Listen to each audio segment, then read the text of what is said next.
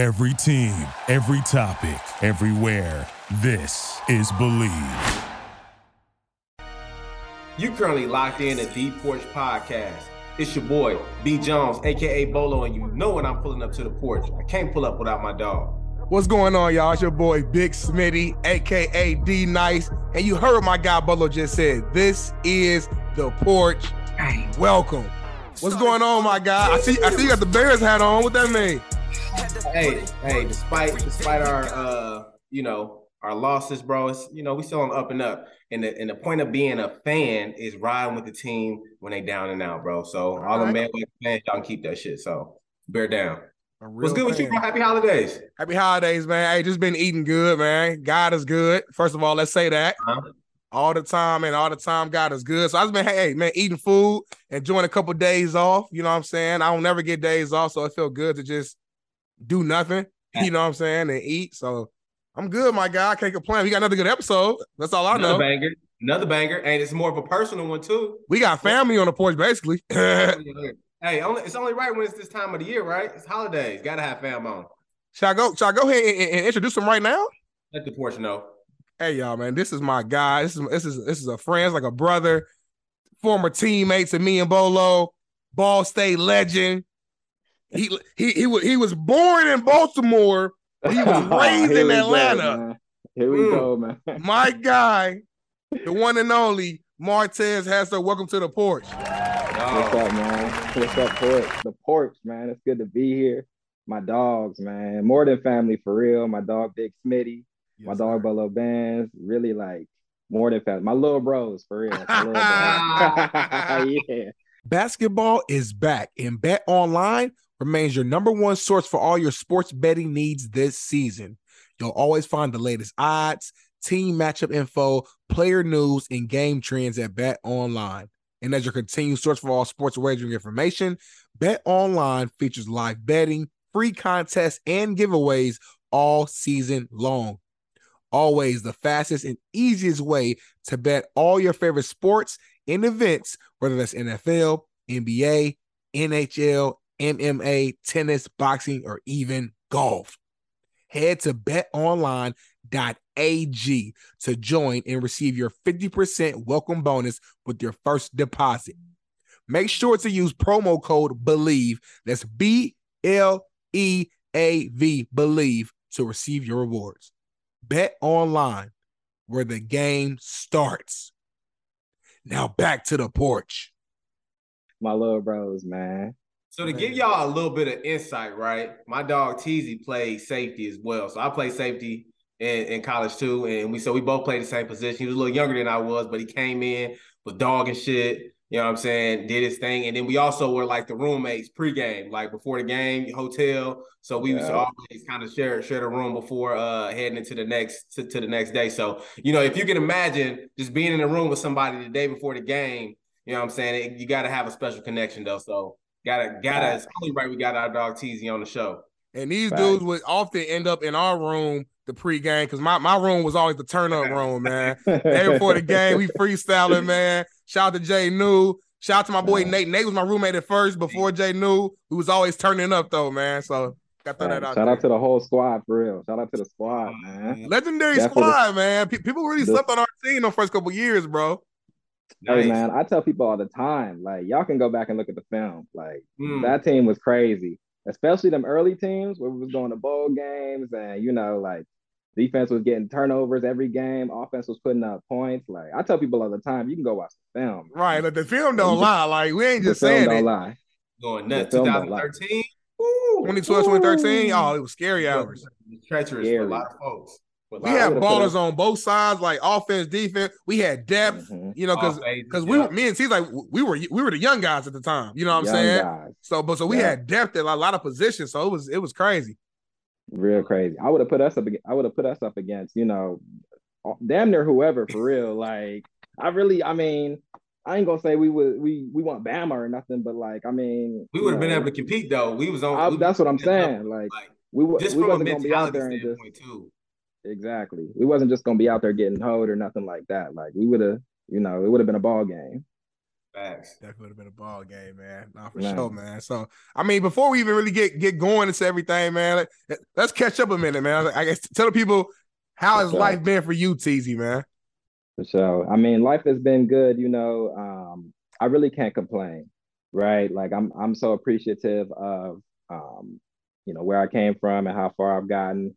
Life has been good though, man. Like just to clear it up though, because Smitty always do this thing where like, oh, you was born in Baltimore, really? You know, he always do that, man. But like I'm from Georgia, so like, you know, I was born in Maryland, raised in Georgia, but like where you're raised is where you from. So like that's where I'm Ooh. from. You know, that only makes sense. That's damn near a fact Um, though, because Kanye you was feel me? born in Georgia, I believe, in Atlanta, Right. but he, you know, I mean, grew up and lived in Chicago, and he a Chicago native, bro. We You can't, know, we he can't, from we can't Chicago. give. I don't know. You know, Porch family. Ye going crazy. We ain't gonna just throw Ye to Georgia. He You from know, Chicago. like you I feel gotta me? Like I gotta ask the Porch family though. I don't know, man. Like, if you was born somewhere, that's to me, that's where you're from. Like that's where you were from. Wherever you were raised at is where you was raised at. So I mean, we can't diss Baltimore. Without Oh, Baltimore, no. there's no Teezy. So we got to show Baltimore some type of love. That's all I'm saying. I feel you. I am a Ravens fan too, so I mean, I do feel you. Like, Hey, The Wire, come on now. Wire. sheesh, Hey, every time somebody sheesh. talk about the DMV area, they either say Wale or the Wire. Well, that's all people know. You That's feel all I me? go Wale or the to. Wire. That's really, you know, that's all people know for real. But I mean, how I think of it is like if you was born in Alaska, but like the day after you was born, you moved to Indiana or wherever, and Yeah. somebody be like, "Hey, where you from?" You ain't gonna say Alaska, like, because you can't tell them nothing about Alaska. You don't know nothing about Alaska. You're gonna be like, "I'm from Indiana." So like But you that's how I damn, see it. but to D Nail point though, you damn near always got a preference though where you were born though. Like you always got to be like, I mean, Facts. I was born in Alaska, you know what I'm saying? But you know, I Okay, spent my okay. entire life though in Indiana though. Like you always gotta let I them know feel what. you. That's true. That's definitely true. That's definitely true. That's a good point. That's a good point. But I mean, yeah, man, I just been chilling, you know, after school, you know, after we got done with Ball State and everything, after I graduated and left, actually after that last season, you know, because I redshirted my first year. And Right. then after that last season of eligibility, I ended up getting picked up by the Colts after the draft for a real short time, right? I was there for maybe, you know, up until not even like preseason for real. Like I think like week 2 of preseason or something like that. But I ended up getting, you know, like I ended up getting hurt and then getting cut. So y'all know how that goes. Right. So I did this like a short stint with the Colts, and then after that, man, you know, I did a little short stint living in Chicago for a little bit. You know, getting my toe into like the real estate world and all that stuff. I stayed there for a few years, and then, you know, I moved down to Miami, man, and I've been there ever since. And you know, I'm just very fortunate to be in the environment I'm in and to be in the position I'm in right now. So I can't complain, man. I can't complain at all, you know. That's a That's what's fact, up. bro. So let's back it up a little bit. I think it's only right that we touch on this topic. Is like the transition period from like leaving football and kind of like sewing up those loose ends and then moving on to like a new part of your life. Especially, I know we got a Yeah. lot of students. I mean, a lot of student athletes, a lot of athletes period who listen to the show. And I think one of the Mm-hmm. biggest things as far as the mentality is transitioning from, you know, no football, no sports related activities to like going out into the real world and finding a job. I guess so. At that point, what was life like for you transitioning to like real life? Like, how did that weigh Yeah. on you mentally? Yeah, like it's crazy because you go from living your life one way for like forever basically because you know you start playing football at a young age and Yeah. that's just so much of a big part of your life. You know, that's really all you know up until like okay, like what's next for me? So that transition was really I won't say it was difficult, but it also wasn't easy. I don't know. It was like a weird middle ground, you know. It's where like you got to let go of the sport that you grew up with and you love playing and like you really got to say all right well you know I can't just you know sit on my ass all day. I gotta figure it out. I gotta you know make sure I'm on the right path in life and doing something with myself. So it wasn't like difficult, but it was frustrating to say to look in the mirror and be like man I'm done with the pads. I'm not putting on cleats again unless it's to you Crazy. know, run a little bit outside or something like that. Like I'm not playing football no more. It's tough to look in the mirror, but it's something you just got to accept. So It wasn't like too difficult, but it was just tough to come to terms with that. My transition wasn't bad though, right? Like I knew kind of where I wanted to go afterwards anyway. I knew kind of what industry I wanted to be in at least. So that helped me out a little bit. I wasn't just like sitting around like, man, like what am I gonna do now? Yeah, exactly. So it wasn't it wasn't nothing too crazy, but it was tough, man. It'll hurt you in your chest. You feel me? Like Right. That it's ego, tough. boy. You've been doing something your whole Yeah, life, man. man. Yeah. And we all believe in ourselves as you should. So it's like, man, Yeah. like you turn games on Sunday, like, man, I should be out there. Like I should be All out the there doing my time, thing. man. All the time. It's real tough watching. Like, I still love football, man. So I'm still watching every Sunday, and I still watch college football all the time. I was just watching the North Carolina NC State game. Before I came on here with y'all, and Yeah. it's tough, man. You always look out there like, man, I don't know, like. You start feeling, you start making yourself feel good. Like, man, maybe I could go out there for a couple series or two. Yeah. Let me ask Right. y'all this. Let me ask both of y'all this because it's something I want to know. If y'all had to play tomorrow, how many plays do you think you could play for real?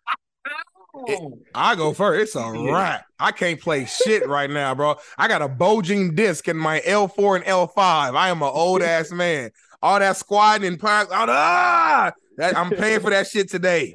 Look, hey, let that be a lesson. Hey, Teezy, remember, hey, we used to be in the weight room, like lifting all that damn weight. Hey, Yep, all that. that's Hey, crazy. feel That's good crazy. now. Back, hey, when the time comes, rolling out of the bed, touching on 30, it's gonna be a whole different That story. shit was hard Yeah, at the time. Though I was like, yeah, I'm that Yeah, nigga. I'm just be that man. Just be that man in there throwing around 600 right. plus pounds. Not I said the fly. Not, nah, Bolo, Yeah. you being humble, man. You used to put weight in Oh though. Like, yeah, right. yeah, but yeah. I feel like you got to think about it, right? When we thinking about weights, you had like people who wasn't as strong. Then you had like the Mm-hmm. middle grounders, and then you had like, whoa, he's strong Yeah, as fuck. Like I kind yeah, of yeah, felt yeah. like in the middle. When you had Okay, people okay. like you said, like D Nail, like Mm-hmm. for his position, strong as fuck. Like Coop, like in his position Yeah, group, Coop, strong as fuck. Keenan, Like yeah, bro, Keenan, yeah, yeah. Like Ian people and like all that. It them. was like, Yeah. yeah, yeah. just That's just facts. just crazy. Hey, but it's funny though, because since we around the holiday season, I think one of the biggest pieces about like being done with sports is your family, bro. Like you get that uncle come around, like, bro, you still playing ball? You should have went to the league, boy. What you doing? I'm like, Mm-hmm. I ain't been playing ball in about 6, 7 years, bro. Stop asking me about this shit, please, man. Right. Like, Right. just get you re-salty though. Like, bro, it's over. Yeah, Let that shit go. yeah, man. Like, let's talk about something else, man. I don't play no more. I don't play no more, man. Like, let's don't even look at me as an athlete no more, man. Just Right. like Right. And talk what the I weight hate, out the I'm still a bigger guy. So when if I'm going to go order some food or whatever, some casual stuff, random people be like, you play football? I'm like, no. Like, why? You know what I'm saying? Like, they just assume you know what I mean? Because I'm decent shape that like you still play. I'm like, man, like I'm not a football player no more. It's a wrap. and Hey, they hey, get me and mad D at him. he's in our glory too, though, on the flag side. Remember the flag? We used to Oh basketball for a little bit. man, Oh, the I ain't hit flag. one game, man. I Flag tore my football. knee up. Man, that shit used to be so funny, bro. Like we used to be out there thinking we still had it Going out there. hard. The flag is when you really, like I take the flag. If you out there playing flag, you can't let it go, man. You holding on to something, man. You gotta just if I see somebody out there playing flag, I'm like, man, come on, man. You gotta just let it Hey, go. hey, I feel flag you, is but you gotta big let it now go. too, though. Flag, and damn near took off in a lot of areas. I know a lot of people that damn near play flag. Like no shade, but it's a lot of people who were sorry as fuck on the field that just be killing shit on the flag now though. Be Like going oh crazy. flag, like We're oh. living in their glory, man. I feel them. I mean, I feel you, no no shade or nothing. Like if you want to play flag, you can play flag. I just feel like, you know, you gotta let it go, right? If you like 35 or something out there playing flag, I mean, I feel you, but They like can't stand. They can't stay in shape. Hey, my guy I said, I feel mean, you, but I mean, Yeah, I I'm, mean, I'm I not gonna feel you. go.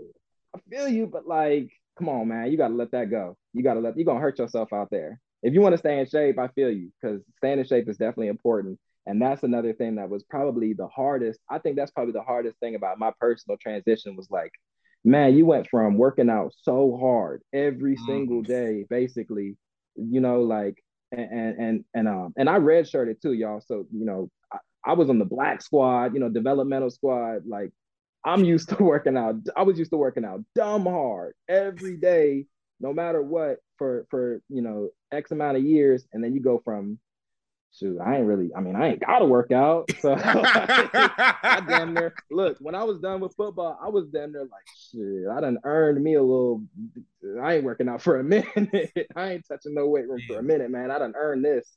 But then like, couple of couple months go by, you start getting, especially when you get older, you start getting that gut a little bit if you don't work out, and you start feeling like, man, I used to be built like Iron Man. Now I'm built like, normal ass person. This ain't cool. Like, damn, I really gotta like, you gotta kind of figure out how to stay in shape and shit. But that's probably was the hardest thing for me, like going from I'm so used to this schedule of wake up early, go to breakfast or whatever, right? Work out, whatever, and then go to sleep basically, and then do the same thing the next day.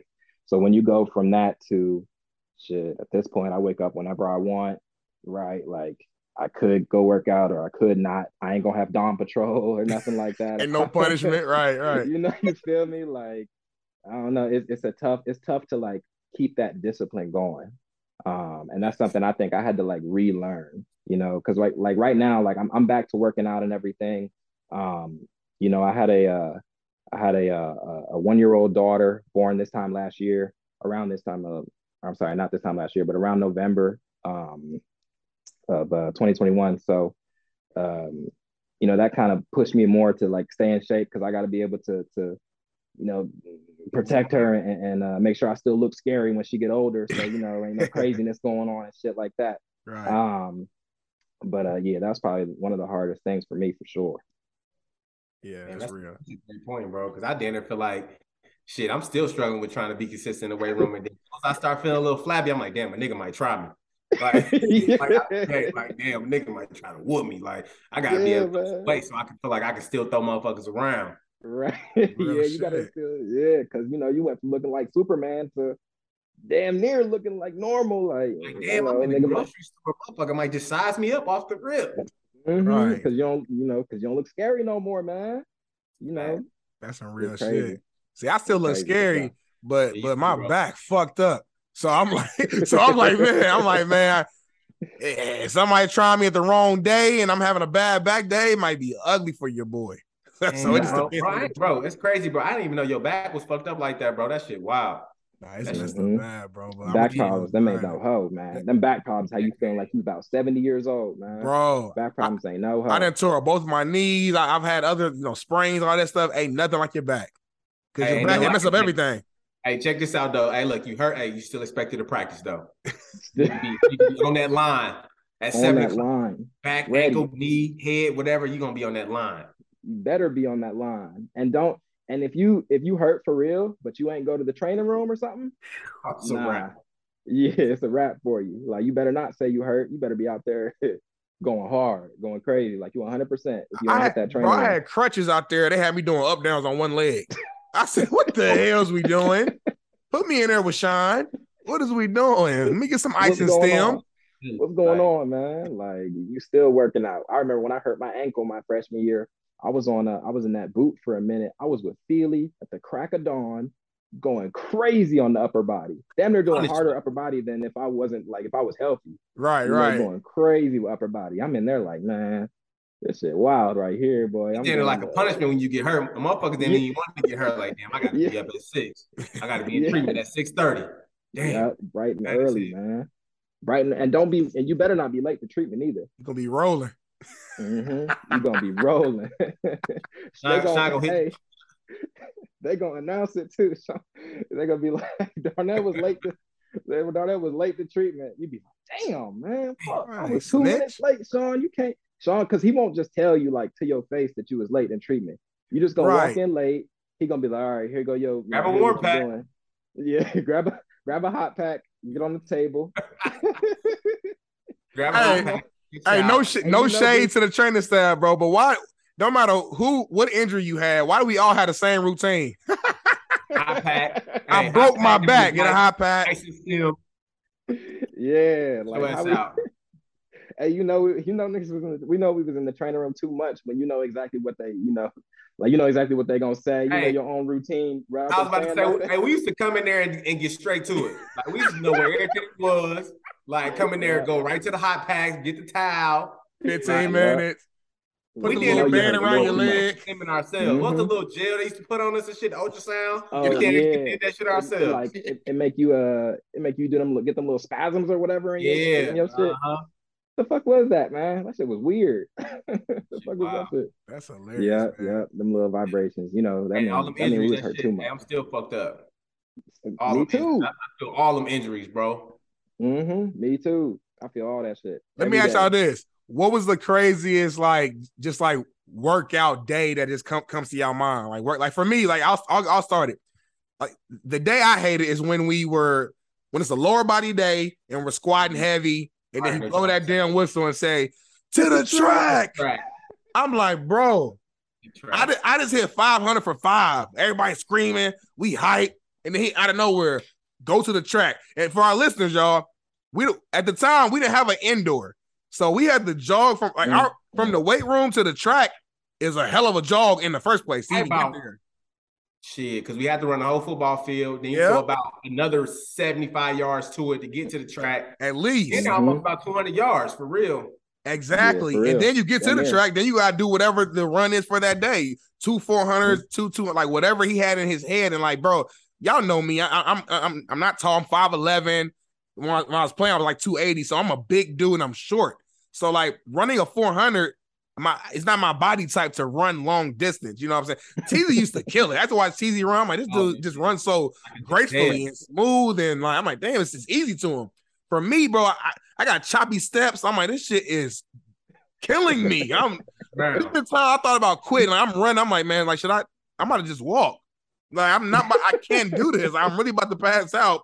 And by the grace of God, I would make it through. But it was so many times, y'all. I'm like, man, I don't know if I'm gonna get through this shit. It's crazy because we'll do that and run to the track, and it won't be like no little cool down on the track. It'll be like a real track workout, man. Like you running 4-3-2-1, or like you doing something crazy out there. Like you running shit that'll make you tired for real. But I ran track in high school. I think that's probably what helped me out when we did that stuff. So like that's what got me used to running so much. I would say the hardest workout I can remember is y'all probably didn't have to do this, but when we was in the developmental squad, and them days where like it was about to be an away game for the team, but we all stayed there because we wasn't playing. We had days where we had to do like something crazy, like 12 sets of like 12 or something like that on the back squats or something. Like I can't remember exactly what it was, but I want to say it was like 12 sets of 12 at like 60% or something, like something that you can't really humanly like do all of them for real. You can't humanly. like you really can't like do it all for real. Like it don't make like physical sense. We used to do the craziest workouts whenever it used to be an away game because we wasn't about to go travel or nothing like that. So I think they used to be like, we just gonna fuck y'all up so y'all can't get into no trouble while we gone because you're just gonna be too sore or something. I used to hear the stories from y'all, and I was like, man, thank God I did not get red shirted. Because I feel like that specifically our true freshman year, I feel like that year, like development squad was like, it was crazy. Like I heard the workouts got a little easier after that, but that first year I heard it was like nuts. So y'all was telling me like, front squat, back squat, lunge. I'm like, you're doing all this on the same day? Yep. Front squat, 12. I'm telling you, bro, it was like 12 sets of 12 on front squat and then 12 sets of 12 on back squat. Or something like wild. You feel me? Something like really, really wild, where you just looking at the sheet like, yo, is this really what we doing? Or like, is this a mistake? Or, like, is this what just on the paper and you just, seeing how hard we gonna go? Or like, is this the workout for real? Like, nah, man. Especially when you used to get that paper and you be like Feely, why you put all this heavy ass weight on here? This heavy I'm not hitting shit, this for man. 10. Like, I'm not hitting this for 10. You crazy. Like, what are we talking about? Like, we'll have to go down a little bit. You're like, what do you mean? You're gonna do it. You're gonna fucking do it. You're gonna fucking do it. And he'll watch you every rep too. That every used to rep. He'll be sitting laser right next to you watching you. Yep, laser focus. You better do every single one. Like that used to be some crazy shit too. Shout out to my dog though. That was my dog. That's my dog too. Fuck with Feely, man. Man, I think next to D-Nail, I think the track was the hardest. But we used to have this guy, y'all, before y'all got here, named Coach Naylor. He was our strength and conditioning coach, bro. And like everything he did, it wasn't a rep count, it was to failure. So just imagine doing anything to failure, like just muscle failure, like pulls, pull-ups, leg press, like anything you do was to failure, bro. So like we would be in there. I remember we first had our when you come in there in the summertime, when coming out of high school, and you that freshman, like a freshman, like in the summertime, and you working out and you get your first couple lifts. I'm looking at the board, everything didn't have like, 4x12, like just none of that shit. It was everything was like 4 sets to failure. Like everything was a failure. And I was in there like literally like tearing up. Like I just remember him just racking on weight, bro, on the leg press, bro, and you just pushing just to failure. You screaming like you just going crazy. I'm like, man, I don't even think this football shit for me, for real. That shit made you rethink what you was rethink everything, bro. And then you gotta go out there and do agility stations, which really fucked it up. Because remember, Feely's agility station used to be in the beginning. Mm-hmm. Right. Like kind of in the calisthenic part. Yeah. We used to do our shit after the lift. We used to have to go do agility stations and be through. My first workout ever for Ball State, I fell out. Hit the turf. Looked like a fucking fish. A fish on land. I just remember Sean picking me up. I'm like, man, this shit wow. This shit might not be for me, man. We made it out though. Thank God. Nah, that's wild. That's wild. No reps, just to failure. That's crazy. To failure. But you can also finesse though. You can, because look, it was a whole bunch of that bitch on rep 6. Right. No, like damn well. Just screaming. You screaming on rep 5. You screaming like a motherfucker. Yeah. Oh, you just screaming. Shit ain't even heavy yet. You just yelling. Like, nigga, what the fuck is you doing, nigga? It's the first set. Right. Screaming just so you can say, man, I failed. That's crazy.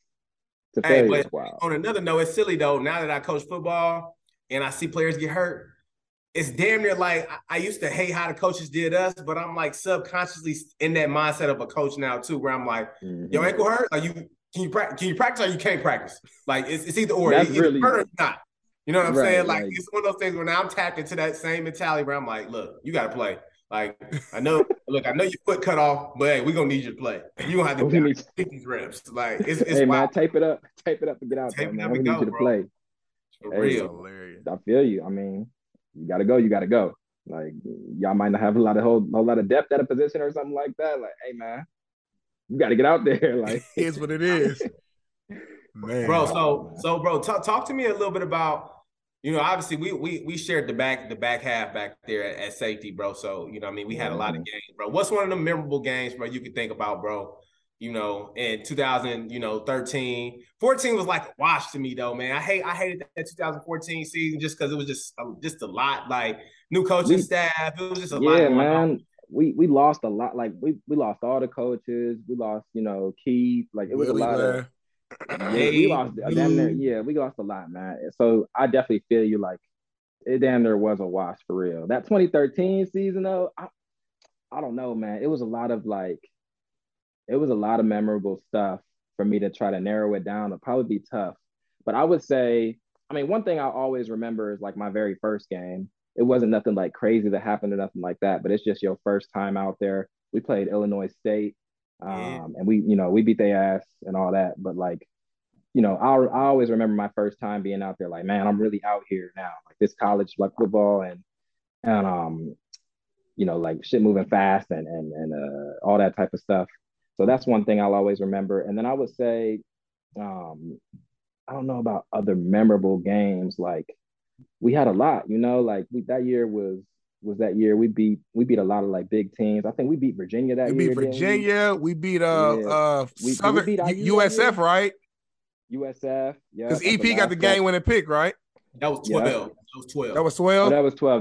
That was 12. That's right. What was 13 that year? What was that year we beat IU 12 with that field goal? That was 12 too. Damn. Yeah, 12 was lit though. Both them years was lit, bro. Like honestly, right, both them seasons was crazy. Both them years was lit. I know we beat Virginia 13. We beat USF 12. You said it was a lot of lit games, man. I think we beat Was that the year? Did we beat Toledo at home that year? Beat Toledo. Remember we beat Dree Archer. Remember, Yeah. I don't know if y'all remember. Remember 2012, he ate our ass up. Like he I had seen a kickoff. He ran a kickoff back, didn't kickoff back, bro. He scored on me on a fucking post corner, just one he? Yeah. step. Boop, Ooh, boop. damn.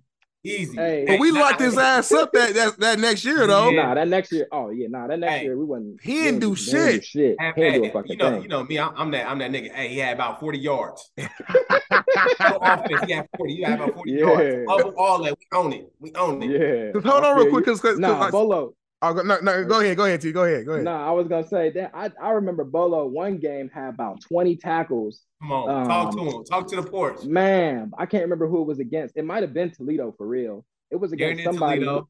I think it might have been against Toledo. It was somebody who kept trying to run bubble about 14 screens. of them boys. Yeah, or was it Kent State? Because didn't Kent State have a fast dude too that we locked up the same Kent year? State was Dree Archer. Yeah, Kent State was Dree Archer. But then they had number one from Toledo. His last name started with an R. Okay. Yeah. Not whatever his name. I can't remember his name, but I remember something. they kept trying to run them damn like bubble screens or something like that, man. Yeah. Bolo was coming down and like whatever our cover 3 was. I think it was shoot. Bolo was coming down. He had about 20 tackles. They was getting negative yards. You remember that? That boy had about shoot. TFL. Yeah, shoot. That boy had about 3 or 4 TFLs. I'm like, man, Bolo over here, he's going crazy. Don't geek him up, T. Don't geek him up, Teezy. Yeah, that's my dog, right? Yeah. My dog, yeah. We used to know, we used to talk about it. Hey, I remember we used to be in the hotel room. We used to be talking about it. We used to open up the blinds and just talk about it like, yeah, it's about to be a good day. We about to get this dub. Man. We got to get this dub. I damn near remember like other people's like crazy games more than mine, man. It's weird because like, I don't know. I just be thinking like, man, I remember everybody's like, I remember moments from like everyone, like I just remember everybody else's crazy moments. I don't know. I remember my first interception versus Eastern Michigan. Yeah, I was about to say Eastern Michigan. I remember that. Yeah, I remember. It's funny because me and AT was out there at the time on that specific play. We fucked up the coverage, which was the crazier part. We ran the wrong shit, but it ended up working out. So like that's a memorable moment from that one year. It was a lot of shit going on, man. That was a lit year. It was a lit year, bro. On and off the field. On and off the field. Yeah. With the Rockies. Teezy used to pull up. Teezy used to pull up on us. We used to go in. We used to turn up. I used to be in Windermere, man. Y'all, that was my dog. Yeah, with the Rossi. 2 gallons. 2 gallons. Rossi Mafia, y'all. We used to kill the Rossi, boy. Cheap. Rossi Mafia. Easy. I ain't drank that shit in so long. That's some college shit right there, boy. Somebody asked me if I drank. I'm like, man, I ain't drank Rossi in so long, man. But shout out to them boys in Cleveland, man.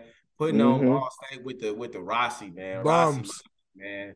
For real. All the bums out there. They be like, what's good, bum? Yeah, my dog. Shout out to them Cleveland boys. The Rossi Mafia. Off the field, it was definitely live. I used to fuck with Windermere heavy. The only problem was getting over there. That shit was far as fuck. Too many. That's why people ain't used to really pull up on us like that, because they was like, bro, we don't know how we gonna get there, bro. We don't know how we gonna get back. Yeah, that used to be the thing. We had to find a ride. You know who real? Because like I used to pull up. I used to be like, man, I get in the trunk. I'm over there though. One way or another, I'm over there. Like whoever. I used to be hitting up everybody in the team. Like, look, man, who going over that way? Drop me off. I'll find a way to get back. I'm over there though. Like we in there. Over there, lit. By any means, Teezy's in Windermere. Y'all remember that one? It was a party one time. I think Nate threw it at the clubhouse. At the clubhouse in Windermere. Tell me the one he shut down. Everybody out! Get out! I'm like, dang, man, I was just down. That shit was crazy. That was probably one of my favorite moments from off the field. Like that. I think, man, you took a picture like that night. Like we definitely did. We definitely did on the bench. You was on the bench. yeah, on the bench. I remember if I scroll through my phone, I'll still have that picture on the bench. That's a legendary picture on everything. That's hilarious. Hey, Panama was lit too, though. Panama, I forgot about that. Panama. That was definitely live. Panama was crazy too. Wow. That was a whole wild time. I remember in Panama we was drinking Four Locos and remember we did the Loco. Check me out, y'all. And this shit is stupid, but this is what we used to be on college on some dumb shit. Like, y'all, we used to have just a bottle. We used to throw the Loco in there. We used to have some Ciroc with the Rossi. All in one. In one All in one. All in one. in one cup though. Get lit. Might put some Like Amsterdam in there too. just going dumb, y'all. The shit used to be so silly. I Like, don't what are even we know how we doing? used to just get up and just be able to just like comprehend the next day.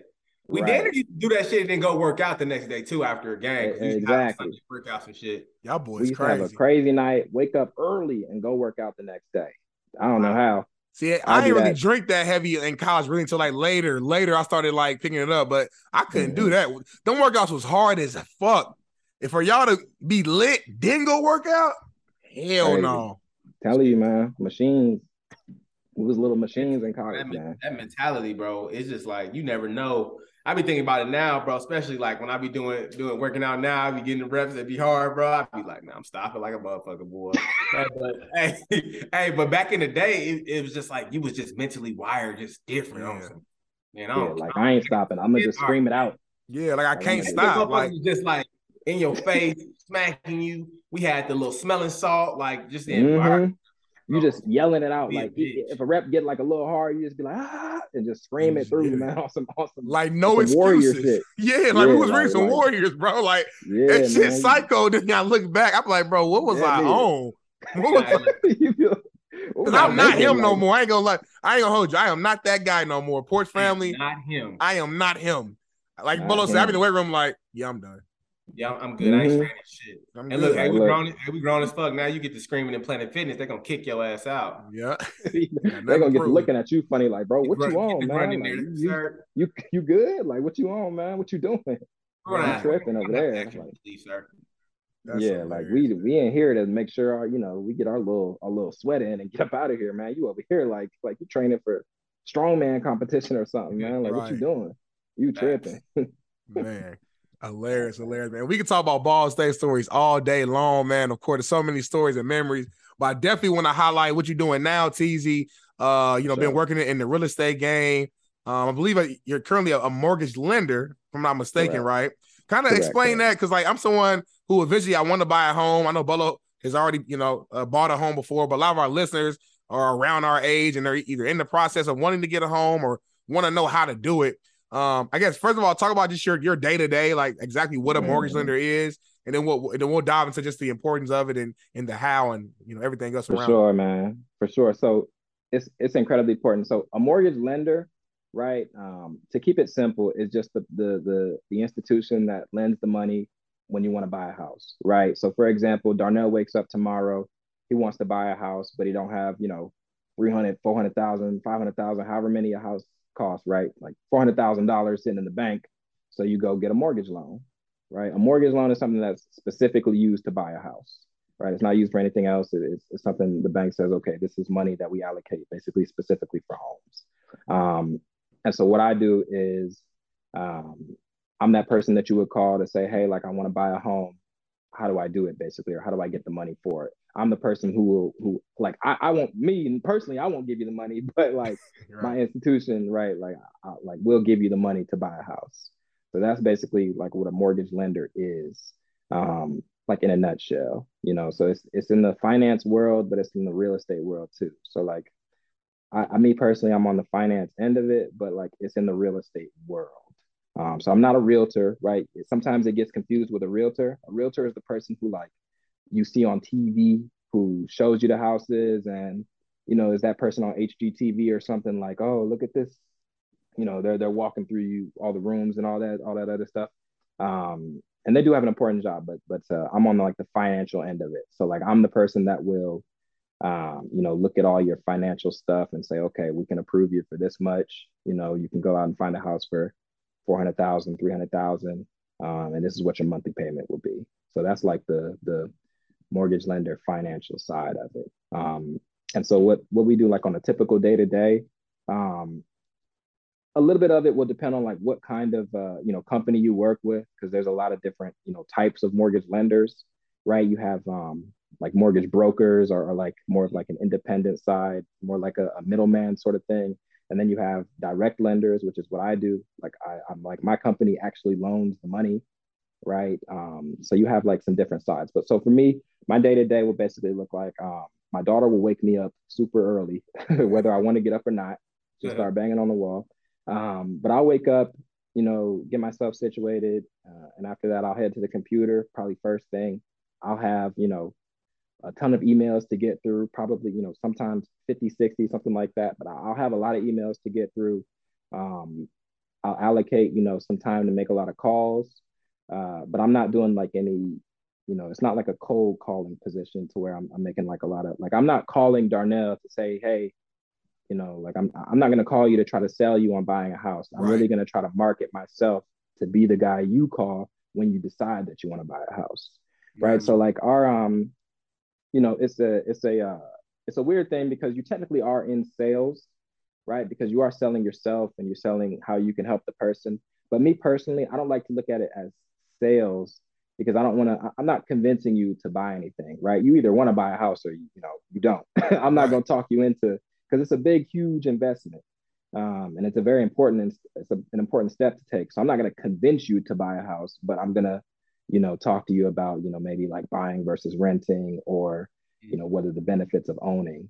So I don't really look at it like sales, but it is kind of, it's sales because I am selling you on, the benefits of it. And I'm selling you, how I can help you personally, but I'm not talking you into nothing. But yeah, so my day-to-day will be, I answer a bunch of emails in the beginning. Some will be from, people looking to buy a house. Some will be from, the team that I work with. Some will be from, outside realtors looking to work with me. And then after that, I'll make a bunch of calls, basically either answering people's emails via call, right? If it's something that I need to go over on the phone, or just connecting with people who are looking to buy, just making sure they're on the right track and answering any questions that they might have or something like that. And then, after that, it's pretty much just, we call it managing the pipeline, right? But it's just, going through all the people that I have in the system that are currently in the process of buying and making sure everything is good to go with them. And that's pretty much it, making sure everything is good to go with the people who are already, going through the process, and finishing off the day with, most of the time, if it's a really good day, I'll end the day with like somebody closing on a home or something like that. And, that's when it's a big celebration and everything. But that's pretty much, the day. Sometimes I'll go into the office. Sometimes I don't. I'll say probably 70% of what I do is just done at home, right? I'll only go into the office when it's something crazy going on or somebody's closing on the house, pretty much. But most of what I do is done at home. Gotcha. That's now, dope. Bro, yeah. Now I got a couple questions for you, and I think this is a good platform now to educate the porch too. Something you mentioned was rent versus, actually owning, right? So like, what are like the benefits of both? Because I know renting is like, people don't feel like they're tied in something like a 15 to 30-year mortgage versus something they get out of quickly. So what are the benefits of like owning renting? Yeah, for sure. So it's definitely, and this is something, just a quick side note, really quick before I answer that. I talk about this a lot. So I don't mean to like ramble and throw out a bunch of information, but I think it's really important, especially like for people in our community, like Black people specifically, everybody in general. Yeah. So I don't want to exclude anybody, but Black people specifically, because ownership is such an important step to take, and it can lead to such great things. I think it's something that we definitely could, educate ourselves a lot more on. And I live in Miami, so locally I do a lot of first time buyer seminars and stuff like that, where I talk to people about this. But so I don't mean to throw a lot of information out there or nothing like that. But to answer the question, buying versus renting, here's how I boil it down. Basically, neither of them are bad, right? Like there's no right or wrong. Anytime you're talking about where you're going to live, there's not really a right or wrong answer per se. It's I hate to say it just depends, but a lot of it really depends on your personal situation. So like, for example, there are pros and cons with each, right? So an easy pro to identify with buying is you own that space, right? When you own your home, a lot of people say, well, you still pay taxes. You do pay taxes. I understand. But when you own your home, you have power over it. You have control over it. You have tax incentives on it. You have, it's really like a tool you can use long term, right? There are so many different things you can do with the home. You can live in it, obviously. You can rent it out whenever you leave and keep it. You can sell it and make a profit. You can do it. You can do things with it, right? You have to pay to live somewhere. So you might as well, in my eyes, you might as well own it if it makes sense to you, because then you can use that house to do things. Now, a con on the buyer side is it's a big responsibility, right? It's not like, if you're renting an apartment, we've all rented before, and something breaks down, you just call the maintenance guy, or you let somebody else know, hey, this is broke, come fix it. And that's it when you rent, right? Because it's not your responsibility. And you can be like, oh, I ain't paying rent unless, unless this Right. toilet get fixed or something like that. So it's somebody else's responsibility to fix things. But when you're when you own a home, it's on you. Like that's your house. Ain't nobody, you can't call nobody and be like, oh, can you come fix this? Besides a plumber or something that you have to pay. Right. But like it's on you to get things fixed. It's on you to maintain things. It's on you to keep up with the mortgage payments. It's like everything is on you. So it's a big, big, big responsibility, um, as opposed to renting. So that's what I would say, that is kind of a con. You don't have any flexibility when things break down or things like that. Now, on the flip side, right, if you're going to rent, Bella, like kind of like you said, like you're not tied to one place. So that's a pro, right? You can rent somewhere, move, rent again. You can move basically as much as you want. You're not tied down. But the downside is when you're renting, like I said before, you have to pay to live somewhere in America, at least. I don't know about other places, but here in America, you're going to pay for where you live. You can either pay and own it, or you can pay and rent it.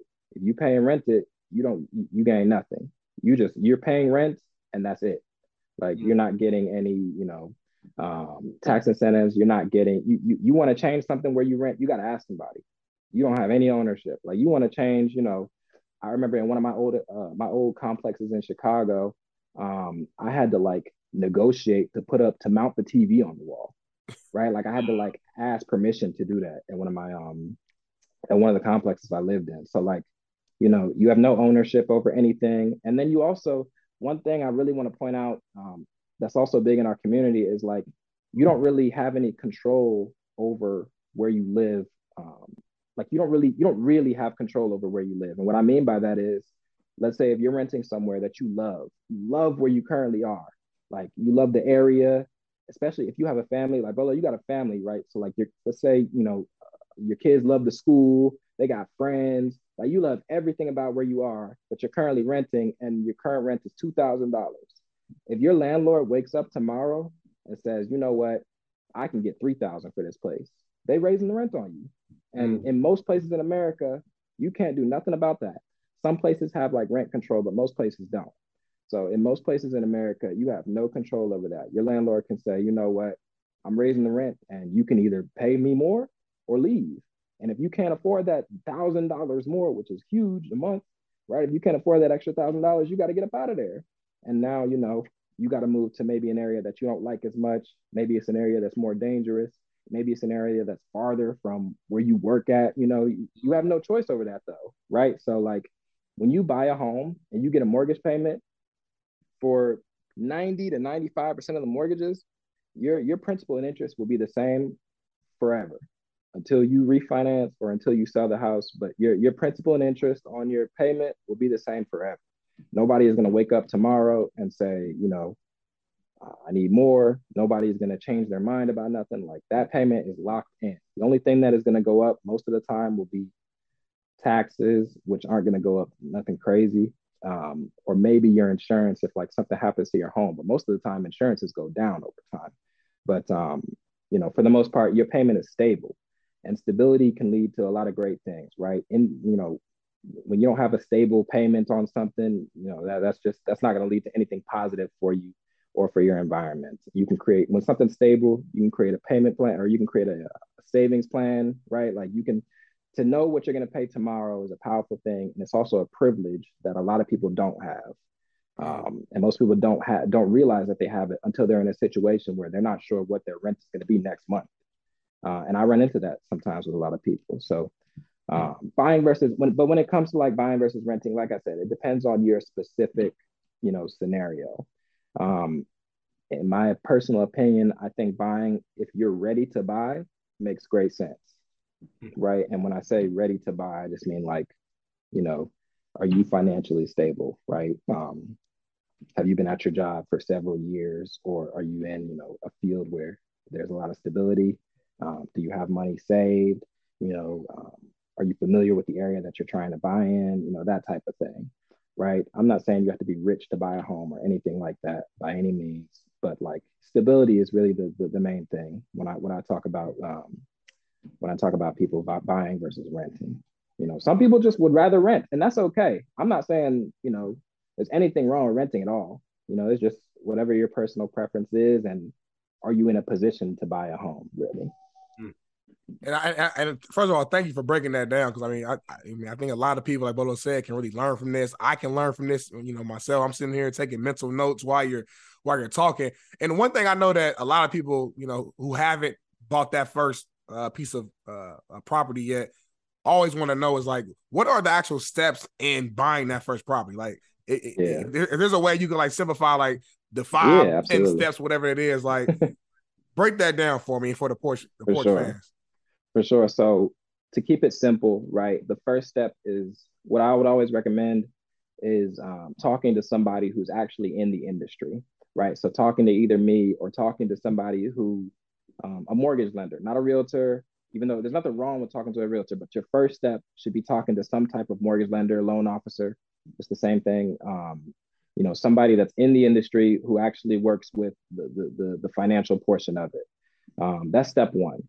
But the actual first step, I guess, in the process is to get pre-approved. I don't know if Gotcha. People have probably heard of that online or something like that, but the first step is get pre-approved for your home. What that means is, you're going to talk to somebody that works at the bank or works with a lender, and they're going to say, okay, Darnell, you're pre-approved for $300,000. That means that, based on these numbers, based on your credit, based on your income, based on how much money you have saved, you can buy a house that's $300,000 or less, is essentially what getting pre-approved means. So that's like basically the actual physical first step. The second step is really just going to find the house. That's when you once you're pre-approved, then you can go get a realtor to say, hey, my realtor is Joe Smith. Hey, Joe Smith, I'm pre-approved for 300,000.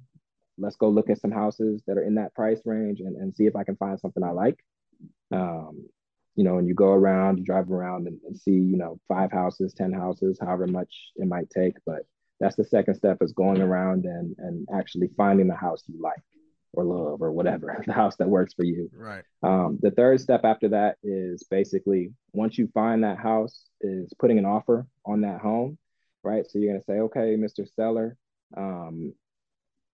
here's my offer. Your house is on sale for 300,000. I'd like to offer you $300,000 for the house. And you give them, this is all in a contract, but you give them like 3 days or whatever to decide or something like that. But you put an offer on a home that you like. And let's say that offer gets accepted by the seller. That's great news. Then you got a house under contract. After you got the house under contract, you go through like a little 30-day period that's called an escrow period, where you get the home inspected and you get the home appraised. So basically, an inspection is where you make sure there's nothing crazy going on with the home, like there's no like foundation problems or no crazy issues that are going to come up later on down the line after you buy it. And then you get an appraisal to make sure that like the value of the home matches what you're actually paying for it. So an appraiser is going to come out, look at it, and say, okay, based on the homes that have sold in the area that are similar to this home, this is how much this home is worth. And as long as the home is worth 300,000, you're good to go, because that's what you offered to pay. And then there are some other minor things that go into that, but those are really the two main things that are going on during that time period. And then after that 30-day period where those things are happening, you go to closing day, you sign, probably depending on what kind of loan you got, but you probably sign what seems like 100 papers, right? Like I know, Bolo, you went through it, so I know closing day, it seemed like you signed 100 documents and all this type of stuff. But you get your keys typically, and you just bought a home, and that's it, right? So it's not like a complicated process. There's more. It seemed kind of simple the way you broke it down. I'm like, all right. Yeah, there's more details that go in behind the scenes when you're actually going through it, right? Because you need to, you'll be sending in like documents and all this stuff, but like that's what actually happens. You get pre-approved, go find the house, get your offer accepted, go close on it. On closing day, you also, I forgot to mention, but on closing day, you also send your wire, or the day before closing, maybe, but you'll send the wire. Yeah. Bolo had a flashback when you said wire. Hey, Yeah, a you go. little tear come, hard drive. You send that bread over. You be like, damn. Yeah. You Hope send it that was wire to the worth it. title company. Yeah. I hope it's worth it too. It's probably worth it though. Yeah, You're gonna send that wire to the title company and it's gonna be a good chunk of change most of the time, but Now break that like down I real said, quick. So like that's something I want to clear up too. How much money do you like? It depends on the cost of the house. I get that, but like, right. is it just down payment, or is it down payment, closing costs, or is all that like one It's payment? down payment, and closing costs. So I'm glad you asked that too, because most people probably think it's just the down payment, Right. but it's actually down payment and closing costs when you're buying a home. Now there are like first time buyer programs that can help out with that type of stuff, right? Like those programs vary based on like what state you're in or what county you're in. So like me, I'm licensed in Florida, Georgia, and Indiana. So and I work with first time buyer programs all the time. So like in those three states, if somebody's looking, I'll be like, okay, well, we can use this program here and there to help you out with that. But yeah, to answer your question, it's a down payment, which is a percentage of the sale price of the home. So like, if it's a $300,000 house, maybe your down payment is 10% or 5% or Right. whatever, right? Whatever the percentage is, but it's a percentage of the sale price to make sure you have like skin in the game, basically is what we call it on the loan side. But and then it's closing costs. Now, closing costs include things like um, the title company fees. If you're in a state where there's transfer taxes, like in Florida, there's transfer taxes when you buy a home. um, you know, uh, Insurance. You have to prepay your insurance and stuff. There's a bunch of like little things that go into, closing costs. But generally speaking, not every time, but generally speaking, closing costs are probably like 3% of the sale price. Closing costs vary on like 100 different things. So there's no way to like definitively say, Right. but generally it's like 3% of the sale price is what I tell people to like plan for. So you got your down payment, which is whatever percent you're basically choosing, and then your closing costs, which is normally like 3% of the sale price. So those two things together are your total cash to close. And that total cash to close is what you actually send, at closing. So that number could be, on a $300,000 house, that number could be anywhere from, 5,000 to 30,000 to 50,000, right? It really depends on a lot of different things, but that's what you're actually sending at closing. And that's the And amount sometimes that you need to save probably prior to even getting to this whole process. exactly. And what I personally tell people, where if it's more like a long term thing for them, if they're thinking like maybe in like a year or two or something like that, if they're not ready to look right now, but they're ready in like a year or so, I tell people to save. If you're starting from zero, save like if you're going to be looking at like a $300,000 house, I tell people to save like 10 or 15% if you can. If you can, right? It all depends on how much you can, save based on, how much you make and how much you can actually put away. But I tell people to save like 10 or 15% because that'll put you in a pretty decent spot. I'm not saying you'll use that a whole amount, but I want people to have savings after they close on the home, in case something breaks down or safety net. yeah, something happens for whatever reason with the job or something. You don't want to close on the home and then have $10 left over in your bank account. Like, you technically can, right? Like I'm not going to stop you, but I'm going to, you can do what you want. Yeah. But I'm going to say, look, I probably wouldn't suggest that, because that's a dangerous spot to be in. So that's what I tell people. So yeah, I would say you probably want to save like 10 or 15%, but you can save less, right? You can. If your goal is to get into the home as soon as possible, you can save less and still make it work. It's just depending on what you're trying to do. But yeah, to answer the original question, that down payment plus the closing costs is what you actually send to the title company at closing. Okay. But I would say, excuse me, sorry. But I would say a big thing too, and sometimes people get scared of that, right? Because it seems like a lot, and it is a lot. Like that's a good amount of, 10% of 300,000 is $30,000, right? So like that's a lot of money. And it scares people sometimes. But what I would say is, look, just make a plan, right? Say, okay, I make 3,000, 4,000, I make whatever a month. Um, save $500 a month, $200 a month, something. Make a plan of what you can comfortably save and just do it, right? Like Starts with a plan, have a target number, so maybe say after 6 months, I want to have 5,000. And then after 12 months, I want to have 10,000 or something like that. Right. But you know, it's not impossible by any means. People buy homes every day. Um, you know, and the people that, most of the homes that are bought, especially in today's day and age, are not bought by like rich people. You don't have to be rich to buy a house. You don't have to be, you know, a rapper or something to buy a house, right? You can be an everyday normal person, just make a plan to save and talk to somebody that's in the industry who you can come up with a plan with.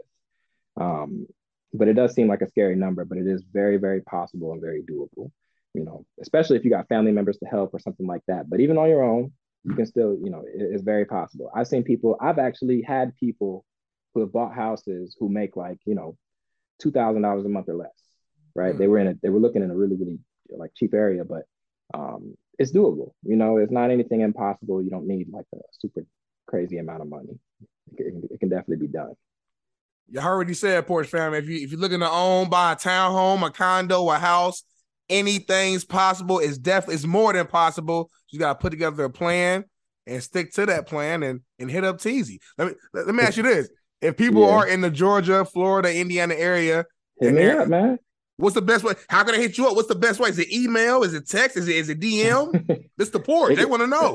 This the Porch. They want to know. I feel you. So look, if y'all want to hit me up, like I said, I'm licensed in Florida, Georgia, and Indiana. If you want to buy a property, even if it's not something that you're going to live in, if it's an investment property, if it's something you want to buy and you're going to Airbnb it, right? If it's something that you want to buy and rent out in a state you don't even live in one of these states, but you want to buy there, or if it's somewhere that you want to live, you can hit me up.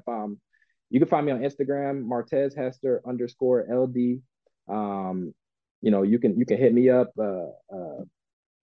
Contact, I guess, the Porch people if you want to get my like personal contact information. Hit up Smitty or Bolo for my personal contact info. But anybody can really hit me up, man. But if you want to find me, like shoot a DM or something, it's Martez Hester _LD on Instagram. You can find me LinkedIn. It's just Martez Hester.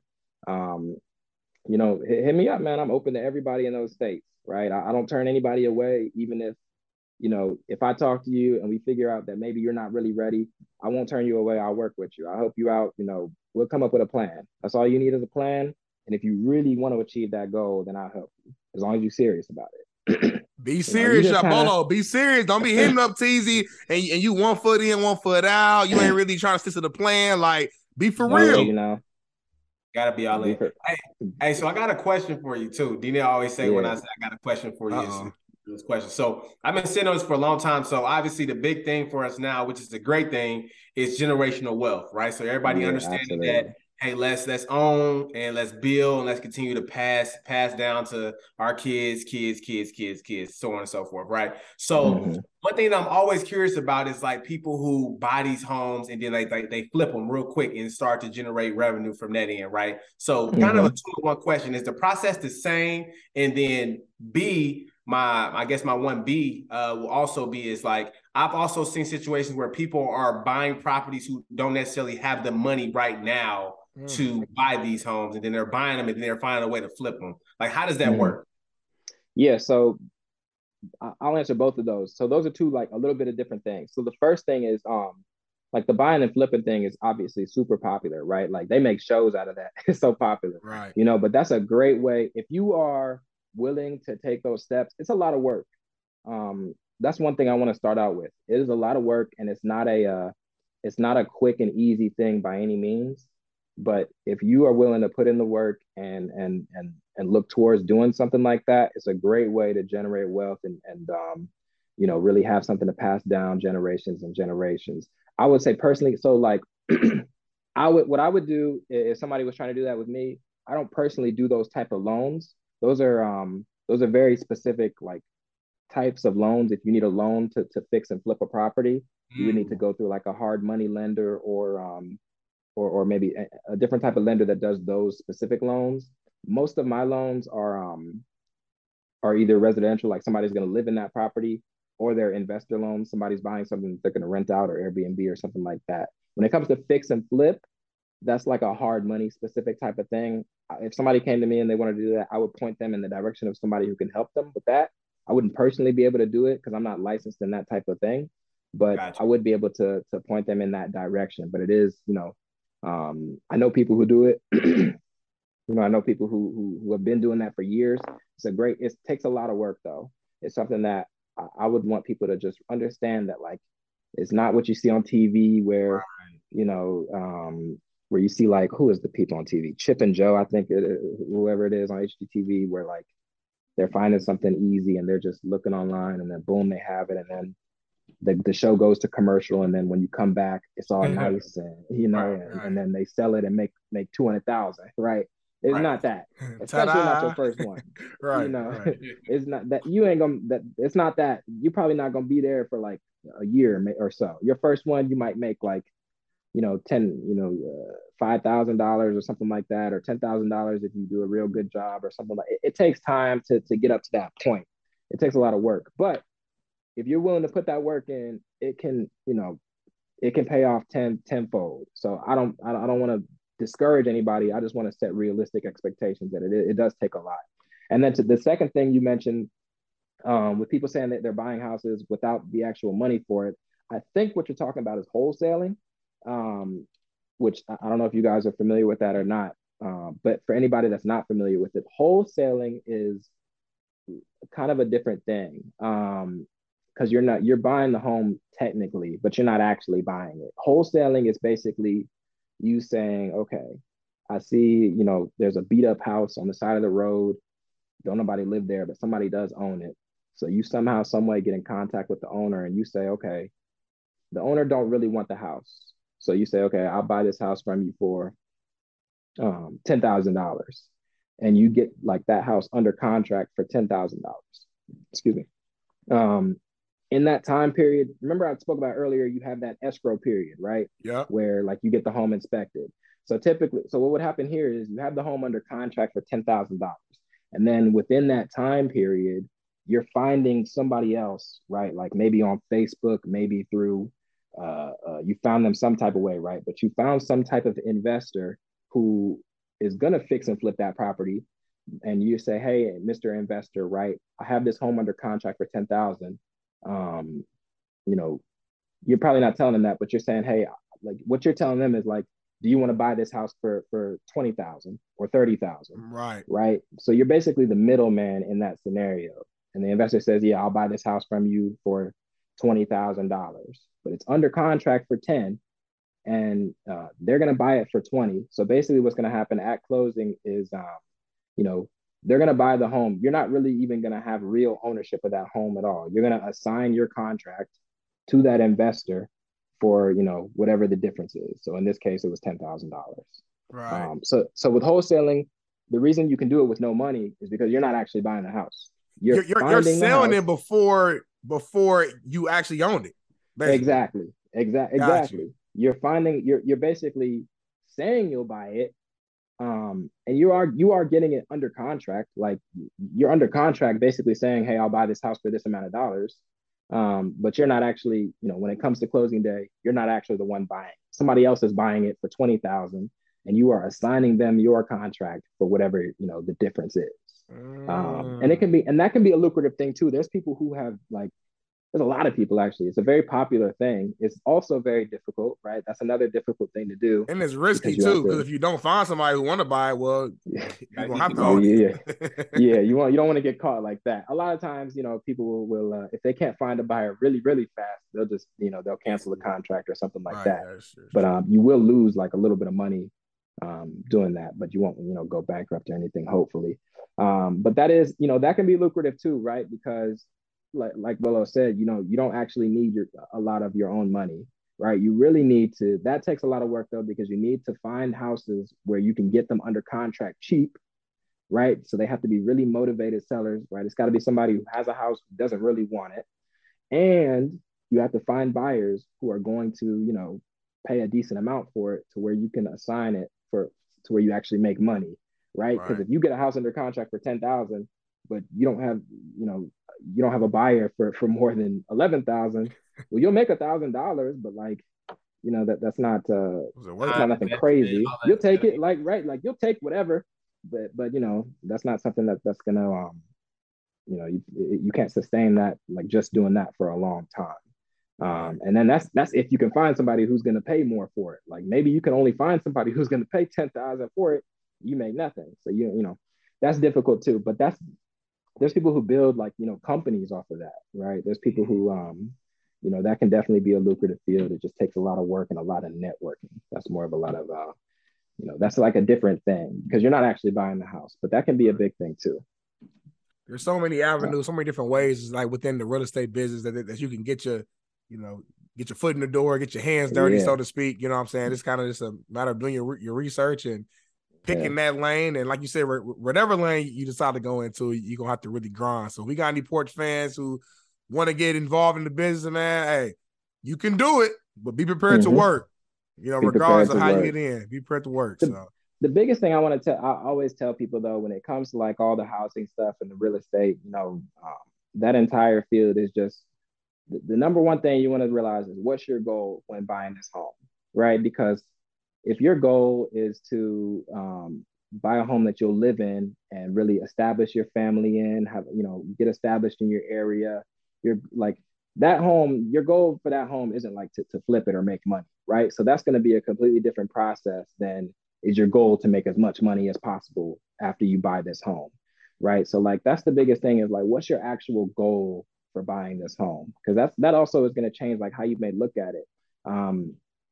So like somebody whose goal is to live in the home and really establish and build like a family or something like that, to really have ownership and control of where they live to build like stability, you're going to walk around homes and you're going to look at it differently because you'll say, okay, well, maybe this home costs this amount of money and I'm willing to pay that because I'm not looking to flip it in the future.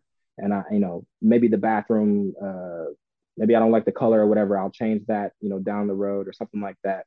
I'm not looking to make money on this home though. So I can look at it differently, like when I walk through it versus if you're a person who's looking at a home, and it's going to be an investment for you where you're going to rent out or something that you're going to fix and flip. Well, then, you might be walking through that home and you might just want to get it as cheap as possible. So you don't even care about really how it looks or, you're worried about different things. So the biggest thing is just like, what's your goal with this home? Like what's the plan? And then go from there. Got you. Yeah, make a lot of sense, man. He dropping gems right now, Bolo. I don't know if you tap. He dropping gems. I'm a homeowner, so next thing I'm trying to buy some property. So I'm trying to. This old news for Bolo. It's old news for him. So I can start. It's a good. It's a good thing to be a homeowner, man. And one other thing too, I hate to just it's a lot of information, but it's really valuable. The biggest thing is like, it's a long-term thing too, man, because like a lot of people don't realize one of the most powerful tools probably is refinancing your home down the road. And what I mean by that is like in 10 years, let's say for whatever reason, Bolo, he still has his home in 10 years and he's ready to move on to a bigger one or whatever. For whatever reason, he's basically done with the home he has now. He could sell it or he can keep it, refinance, do a cash out refinance, right? So this is a thing where you own the home, you're going to refinance your current loan and pull out the equity that you have in the form of cash, right? So let's just say Bolo's home is owned free and clear. And, in 10 years, he has whatever amount of equity. We'll refinance it and he'll pull out, he can pull out $100,000, $200,000, however much equity he has in the home. He pulls it out, he gets a check. So he's going to get a big old $200,000 check at closing that's tax-free. It's non-taxable because it's a refinance because you're refinancing your current mortgage or you're putting a mortgage on the home or something like that. But the point is that check is tax-free. So all that money just goes right into his pocket. He can do whatever he wants. There's no, you can do whatever you want with that. You can put it back into your home and re-renovate it. You can go on vacation with the family. You can buy another home. Right. Put another property. Yep. Right, yep. Exactly. Buy another home with that. And now you got, 2 houses. This is what a lot of people do. I just did this with somebody. I have a guy who just refinanced 9 houses at one time. Woo! We just closed this. Yeah, this is a true story. We just closed this last week. He refinanced 9 houses at one time. At closing, he essentially got a check for $4 million. Tax-free. $4 million check. Now he still has loans on all the homes, right? He still has monthly payments on them. but the monthly payments were comfortable for him. Most of them are already rented out, so the rent is covering the mortgage. So they're paying for themselves, and he got a $4 million check that he pays zero taxes on. He can go buy 10 houses with that if he wants to. He can go, literally whatever he wants to do. There's no stipulations on what you do with the money because it's yours. You pay no taxes on it. It goes right into your pocket. He can invest in the porch if he wants to. He can do whatever he wants to do with it. He can invest in the porch. He can invest in, live for the day. He can get him some LFT gear. You know what I mean? Like he can do what he wants. But the point is, you don't have that option if you're renting. You don't have the option. He can, for Black people specifically, if you want to pass something down to your kids, pass down a house. Right, pass a house down to them. That's let's say you have a child that's 1 year old, and you buy a house that's an investment property. It doesn't even matter if that house is making money, because by the time that child is 21, the house is either going to be paid off or being close to paid off. You can pass that house to them, and now they have, and they can do the same thing that I just said. They can refinance it, or you can refinance it and give them the money, but they have that house, and now they can do something with that and turn that into 2 properties. And maybe by the time that your child is 40, they've turned your one house into 10 houses. And maybe by the time your child, who's 40 now, they have a child, maybe your grandchild, by the time they're 20, that one house you started with has turned into 40 houses, or 3 apartment buildings, or whatever, right? Like whatever route you want to go. The point is, it started with you doing that one thing, and you built that up, and now you have something generational. Wow. And you feel me? Like, that's just game. You want to build wealth, you got to get in the. You got to own. That's what I'm hearing. Because you can't do that, Randy. You have no option to. You can't. You just literally can't. Like, there's no way around. I'm about to break my apartment lease tonight. I'm gonna tell my wife she get home. We out. We about to pack up. We out. We about to find something to buy.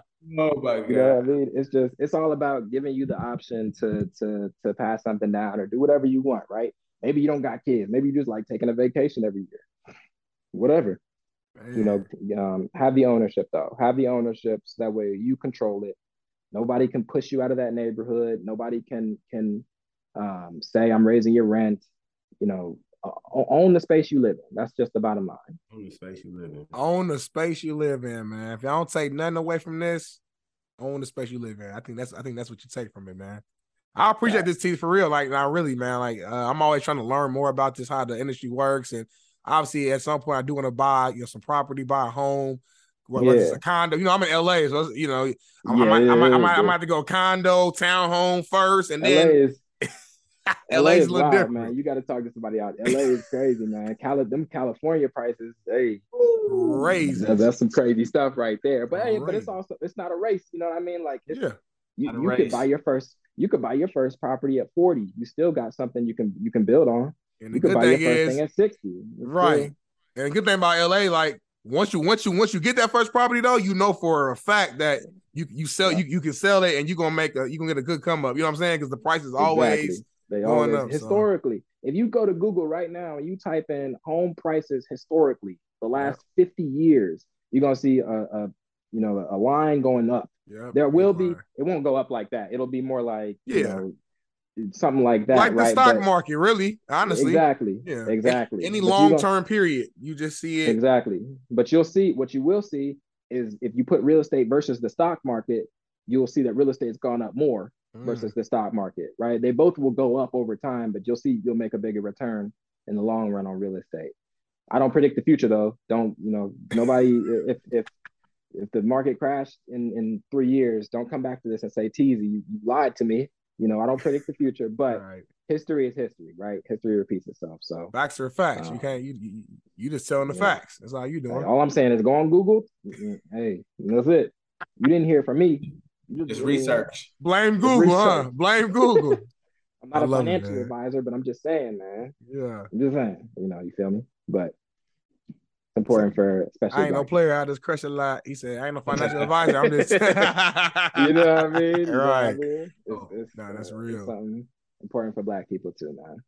I appreciate this, man. Like you said, everybody can learn from this, but hey, sometimes you gotta talk to your own people. And like you said, it's very important for us to know about this and to own. And so now I definitely appreciate that, my guy.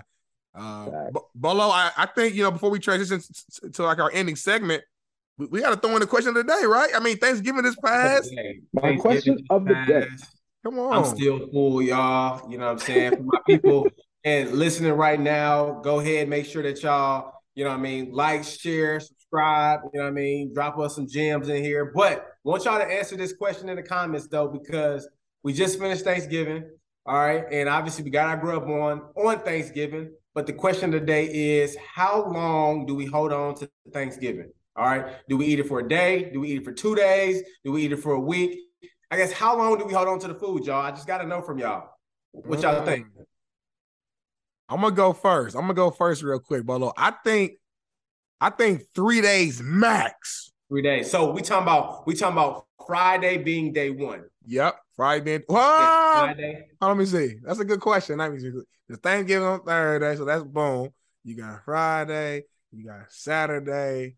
Damn near, really, I guess it's 2 days then. Because I'm counting things like, you know what I'm saying? Like, 2 days. So counting that Thursday as the meal. Right. So you're gonna eat a couple times. Right. So you got Thursday, boom. Friday, of course, and then Saturday, boom. But after that, like I think after that, we gotta move on now. Like I want some tacos now. Yeah. I don't know, man. What you think, Teezy? I might just be, a leftover type of dude, I guess. I hold on to that food until, I don't know, more than 3 days for sure. I'm holding on to it probably all week. Maybe my Thanksgiving food just better than everybody else's too. There you go. I ain't gonna say nothing too crazy, but I think I'll probably hold on to it for like a week. Near.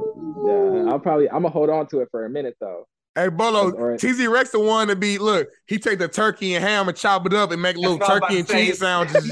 You turn your Thanksgiving to like different meals then. Now you got the turkey sandwiches going on. Put some cranberry sauce on that. Yep. Mm-hmm.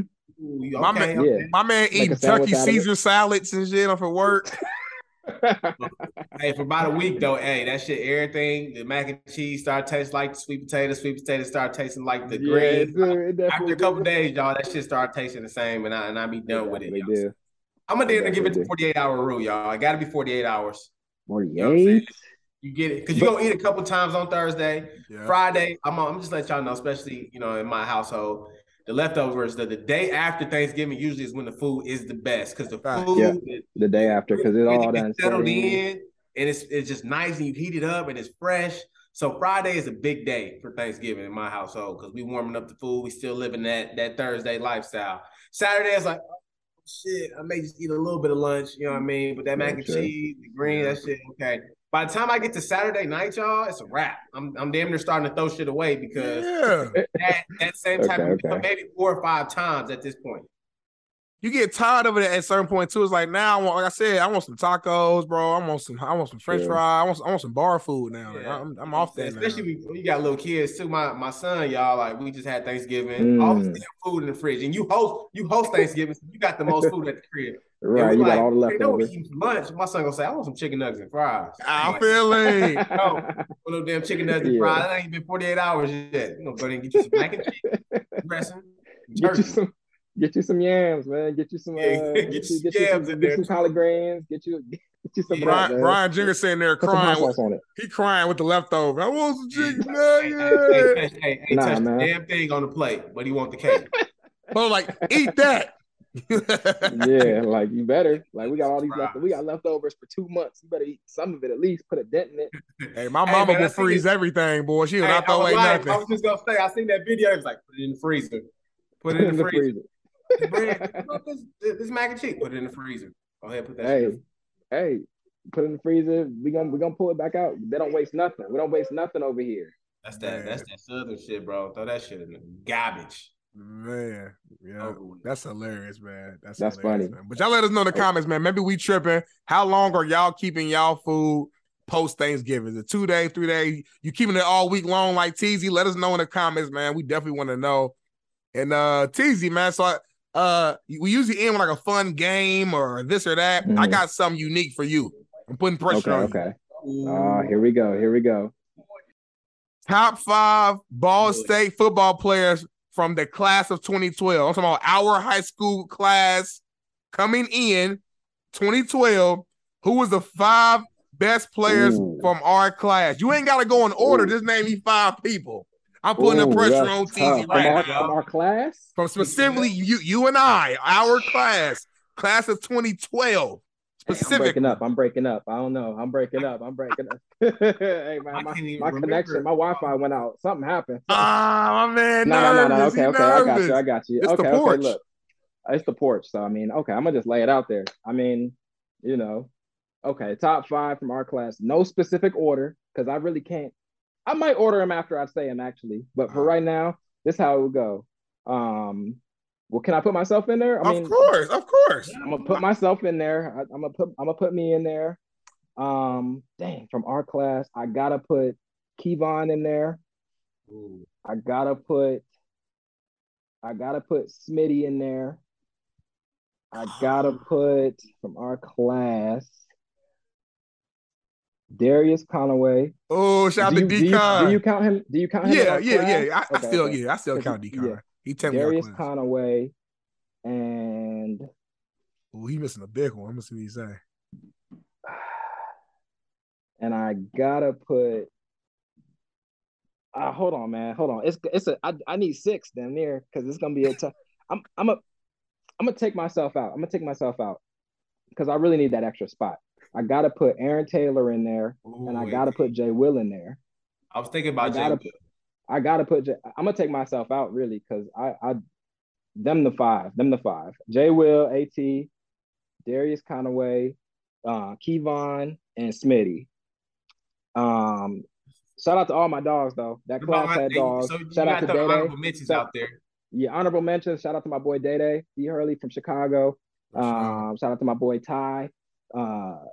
Man, it's some dogs though. Who am I? I know I'm forgetting some people in our specific class. It's tough, man. I mean, I think about you. I think about Ty. I think about Day. Obviously, his career with us got cut a little short, but when he was there, I mean, he was a playmaker. He was a baller. He always got the ball out. Yeah, so Day was nice, man.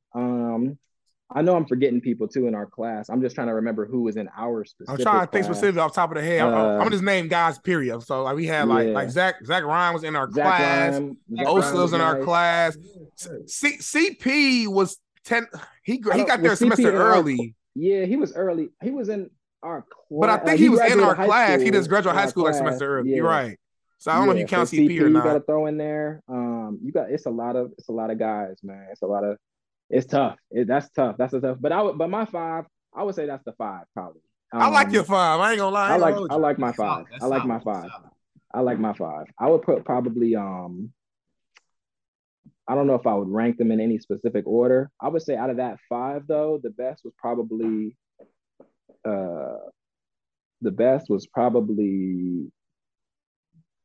a little biased, but the best was probably Conaway in that 5. I'm biased a little bit. I don't care though. I'm just gonna say it. I would say out of y'all class for real though, like D-Con and Jay Will was like crazy. Kevon was a dog. People be sleeping on Kevon, bro. You throw Kevon a 5-yard route, he gonna turn into 25. He might go to the crib. He gonna get busy. He might go to the crib. And then that boy D Nice can't be blocked. So my God, I was a dog. I was waiting for my moment. So it's just like, God damn, I was a dog. Didn't get red shirt out. Played Clemson against Ty's boy. I was 18 years old with D Hop on the field. So, my God. Know, man. Hey, but I do also want to give a shout out to the older classes too, though, man, because not only was it dogs in the older classes, but like I really mess with the older classes, like how they like treated us off the field, like that's real. Like Bolo, obviously we talked about it earlier where like he was having stuff at his crib and nobody from the older class was like lame or like, not fucking with the younger class or something like that. You feel me? Like shout out to the older guys, man. Shout out to all my dogs, my little bros. That's real, man. Even, shout out my guy, to me, like one of the best leaders I've ever been around in Travis Freeman. You know what I mean? Like Trav, that's my guy. I remember being a freshman, he'll let me come through to his crib in pregame or whatever. Like he was, like you said, that's a good point you made, Teezy. Like our OGs always show love, man. Bro. Shout out to Bolo, shout out to JC Wade, shout out to Trav, shout out to Pink, shout out to Armand, Shout out to all them dudes, man. Shout out I'm to about all to of them. tear up, man. Damn, we getting old, man. He was the good days. Shout out to Nate. Shout out to Jay New. Shout out to everybody, man. The OGs. My boy, now I call Nate right now, man. Dang. Ain't nothing Them more guys, important than this dub. Ain't nothing more important than this dub, man. Shout out to the guys, though. Hey, but our class was crazy. I got our class. I mean, say it. I got our class. I got our class over. Let me ask y'all this. I'm gonna just throw that out there. Y'all class was in our class, but y'all had a cold class though. I'm gonna just say that because I know we short on time. I'm gonna just throw out a couple names for y'all in my 2010 class. Keith Winning. All right. That's a hell of a start. Damn. Nate Ollie. Jeffrey Garrett. Naptown Ben Davis was Jordan Hansel.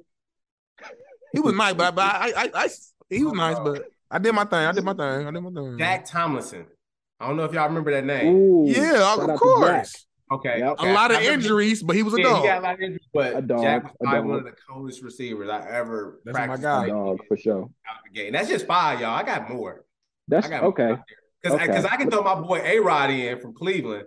Shout out to A-Rod. Before he left, A-Rod was starting. A-Rod was crazy. A-Rod was crazy. Hey, I want to throw this question at y'all real quick though, because I be talking with this, with people in my class. I want to just ask y'all this though, because I know y'all kept up with like some of the younger dudes even after my class, even after we left. Who do y'all think is probably the best guy that like none of us ever played with, like Justin Hall and them, and like some of like the real younger guys? Who do y'all think like stands out of the people, like we never really got to play with?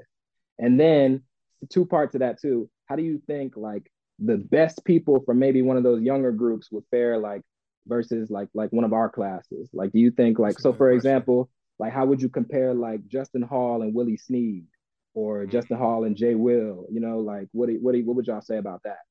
That's a good question, bro. Yeah. Go ahead. No, I also think too, before we get into it, that it kind of is a difference between like schematically, like as far as plays, like, you know what I mean, being in the best position to be successful, and like offensive coordinator versus defensive coordinator. You know what I'm saying? Because we all know what happened when Bateman left. And we got new DC in, like the whole kind of like image of our understood, what's understood ain't got to be dom. Exactly. So I'll just throw that out there. But my guy. That's facts, because that's a good point. Now a lot of factors matter, because like, for example, like you bring up Justin Hall, because that's the first name that I think about, because he broke a lot of records at Ball State. Like imagine him with Keith. I don't know, like that could be scary. I don't know. You know what I'm saying? Because he did everything he did with, subpar quarterbacks, respectfully. True. So imagine he has like a Keith Winning thrown to him. I don't know. But there'll be some guys that I like, even a running back now. What's his name? He played in Center Grove. Now? Yeah. Yeah, you talking about Steele? Steele. Is it Caleb Steele? Carson Steele. I mean, a tough guy. I mean, you feed him 30, 20, 30 times, he's gonna get you 100 plus every game. He's tough. Sure. Even before him, Caleb Huntley, big guy, physical. Right? Yeah, I mean, he's playing for the Falcons this year, if I'm not mistaken. I think he's practice squad and he got elevated. So yeah. He played a couple of regular season games for sure. Like he in there. Yeah, so, they definitely been on the map. We just be talking. I'll be talking about that. With a couple of our guys. I don't know, because it's different. It's a tough thing to say. Like, it's definitely different. And I don't know. I mean, because they won the MAC, right? Like, y'all remember that? Like, that was crazy. Like, they went out there and they won the MAC. So I mean, you got to give them credit for that for sure. Even though I will just throw it out there. If you comparing classes, I think that year they only played like 7 games or something like that, and COVID, yeah, it was a little different like type of thing. And I don't think they're like. Let me know if I'm just crazy. Do y'all remember like Toledo was crazy when we was playing them? NIU was crazy when we was like we used to. Them was wars we used to go into. Like I don't think Toledo been that good since. I know NIU had like real bad years after that. Y'all remember they had Jordan Lynch. Who was in like the Heisman race, Brown. and he was our kryptonite boy. They had like Jimmy Ward, who's still playing in the league right Niners. now. Like I don't know. I think like the competition was a little bit higher I might be biased, but I think I feel I you. don't know. I'm thinking the same thing, bro. But I'm Yeah. sure everybody says that though, right? Like every class looks back and say that. You know what I'm saying? So Facts. I don't know. I know our class. We was some dogs. Maybe we ain't the best class because I will say 2010. You did name some dogs, Bolo. I can't even. Some dogs. I can't even hate on that. You know what I'm saying? But I will say 2011 I was feel like we had a crazy. lot of depth with us. Yeah, You guys had a lot. You guys had like some superstars like Keith, Nate. It was like some boom, boom, boom. Keith was crazy, man. I'm not gonna hold you. Keith was Keith the bad boy. something else. Keith was something else, man. Goated. Keith was something else. Like Yeah, he was different. He made me go into every game thinking we had a chance. Easy. Yeah, no, I don't care sure. who Clemson. I don't care who we play. I'm like, hey, we got Keith out there. We got a chance. For sure. It's a different feeling. It's a different feeling because we still played with like good quarterbacks, like Riley Neal was a good quarterback. We played with some decent guys, but like Keith, something was just different. I don't know. If we had Keith that 2014 season, bro, what, bro? Ooh, I think we win. That would have been scary. It's scary. Iowa, bro. Remember we lost by a possession. Iowa, Yeah. Indiana State. Oh my God, got away with one, bro. Army, a bunch of games. We had a lot of games where we should have won. Yeah, we really should have won those games. I remember we played Northwestern one of them years, and like most of the game was close, and then like we just had so many like. I don't know. That was 2015. Really yeah, Northwestern. I remember that because I was remember hurt. Iowa for sure. We definitely should have beat Iowa. Like that should have. That's one of our best defensive games ever since I was there. We got tired at the end. Don't get me wrong, and they scored, but like, bro, overall we were eating on defense. Eating. Yeah, we was going crazy. We scored the only touchdown. I think Blake Dewitt ran it in. EP tried to take the ball from him. Like, we was eating. Like, bro, so that's what I'm saying. Like, it's certain games like that, I'm like, bro, if we just had a okay offense, we win that game. Army, we never lose against Army. So I was like, this don't make sense. We lost against Army. We win that game. Indiana State, I was embarrassed. We definitely win that game. Now, I will say Indiana State, we did not play good on defense. I will say that. We definitely. We was tripping. They were airing that thing out. We was tripping. We was tripping. We was tripping on that game. We was tripping. But still, I don't know. Keith was different, though. With Keith, I think we win at least eight games that year. At least. At the very least. Like minimum. At the very least. I think we went 5-7, I think. Yeah. We still had weapons, though. Like, we had hella weapons. Keith was still there. Jay Will was still there. I mean, I think some of the young guys at that first year, Corey Lacanaria had a good freshman year. Now I know after that he kind of like C-Lac, but C-Lac was pretty good that first year. So we had guys, So, but hey, man, would have, could have, should have. You know what I mean? It is. But before we jump off here, though, two players that I probably would want to play with, though, just from the defensive side, was Antonio Phillips. What's his name? Antonio 21. Phillips? Yeah, 21. Dog, I was following him a lot, and then the Crosby guy, number 5. Bryce Crosby. Yeah, man. You know what? Nice. I'm gonna be honest about him too, real quick, just before we hop off too, because both of those same guys are guys that I would have also named. And I'm gonna be 21. I always knew was a dog. I was like first time I seen him, I was like, "Yup, dog right there. I fuck with it." Yeah. Cosby, I'm not gonna lie. When he was early on in his career, I was like, his last couple years he finished strong. He finished crazy. He improved as a player. Like, you could see the improvements, and he ended up being a real dog. He probably was a dog all along. Like, he'll probably say, I became in a dog, but I'm just saying, like, watching early on, I was like, I don't know. And then his last year, I was like, yeah, man, like that's big respect to 5. Yeah, sure. Shout out to the Ball State family, man. You know what I mean? Hopefully we all pull up this next year, man, for the reunion. You know what I'm saying? Because like Bolo said, this is gonna be the 10-year from our 2013 class and like that season and everything. That's so like crazy. That's a legendary season for us. So I'm like, man, maybe we can pull up this next year and see everybody. So we just put it out there. So the fam, hey, Ball State fam, y'all listening to it 2023. We already putting it in motion. All right. I just heard about it. It's too late. You know what I mean? We giving y'all a whole calendar to go ahead and make that move, make them arrangements. We pulling up 2023. Let's do it. We're doing a Porsche episode live at Schumann Stadium, man. Live at the shoe. Don't meet me there, beat me there. Let's do it. But nah, Teezy, man, for real, bro. It was so great, bro. Just even catching up with you. Obviously, have you on the show. Keep doing what you're doing, man. Keep grinding. If y'all looking to buy a home and you serious, hit my guy up, man. DM him. Me up, man. And bro, I just keep growing and keep being great. That's all we can do. Man, I appreciate y'all having me. Like, I love the show. I love the porch. I love my guys, man. I appreciate y'all having me. Anybody out there, man, Florida, Georgia, Indiana, if you're a first-time buyer, 10th-time buyer, hit me up, man. I'm helping everybody. Nobody's excluded, so let me know. But I appreciate it, Porch fam. I appreciate it, man. Love y'all guys.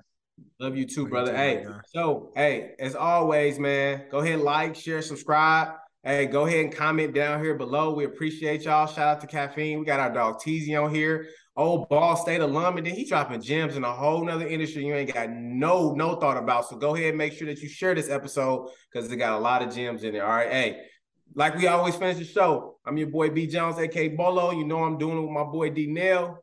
We rolling with my dog Teezy, and just make sure the best you is the best you, and we out. Peace. Started on the porch, that was where it all began. Had to put in work, every day we got it in. We chased all our dreams and now they can't believe it. We make it look easy, we achieving everything we needed. Now we undefeated. If we link, no it's only business. If we get to speak and leave them speechless. I did things for free but now it costs to see me. When you see me, you ain't gotta greet me. Just don't plot to sneak me, I'ma see it. I'ma stop and watch you lose and get defeated. What do we bleed? Came from the jungle, we humble but hungry and hunting to feed. People don't want us to leave, they love us and rush to the bus when we run in the streets. Thinking we stunning the sea. We came from nothing to something, now up in the lead. Now we ain't coming in peace, hunting for blood and to crush everyone in the league. We got a reason, we put in work every day of the week, every month, every season. So many schemes, had to go hard for the team. We gave our all and succeeded, came from the deep end. Warming up pots, cooking ramen at times, that was all we was eating. Now we be feasting, 5-star restaurants every week. Whole team dripped in cloth and it's seamless. They looking hard when we step on the scene. Call us outcasts, we so fresh and so clean. Ain't about cash, please don't ask for a meeting. Just hit the stoop out the spaz on the beat. Nah, it ain't rude if you ask for the feet. Just play it cool when I tax you the fee. We need a pool in the back with a cord and a board to go jump off and splash for the heat. Live for the day cause the past can determine the future or where you gon' actually be. Keep staying present, our presence a blessing. It's all that we have and we actually need. I'm taking action with passion, detaching the ones who keep acting attached to leech. I am no pastor but actually preaching. Look up these lyrics and actually read them. That was where it all began. Had to put in work, every day we got it in. We chased all our dreams and now they can't believe it. We make it look easy, we achieving everything we needed. Now we undefeated. If we link, no it's only business. If we get to speak and leave them speechless. I did things for free but now it costs to see me. When you see me, you ain't gotta greet me. Just don't plot to sneak me, I'ma see it. I'ma stop and watch you lose and get defeated.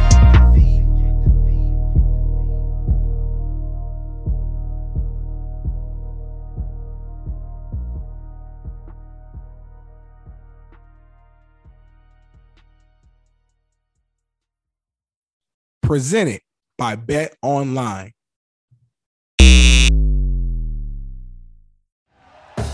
Thank you for listening to Believe. You can show support to your host by subscribing to the show and giving us a 5-star rating on your preferred platform. Check us out at Believe.com and search for BLEAV on YouTube.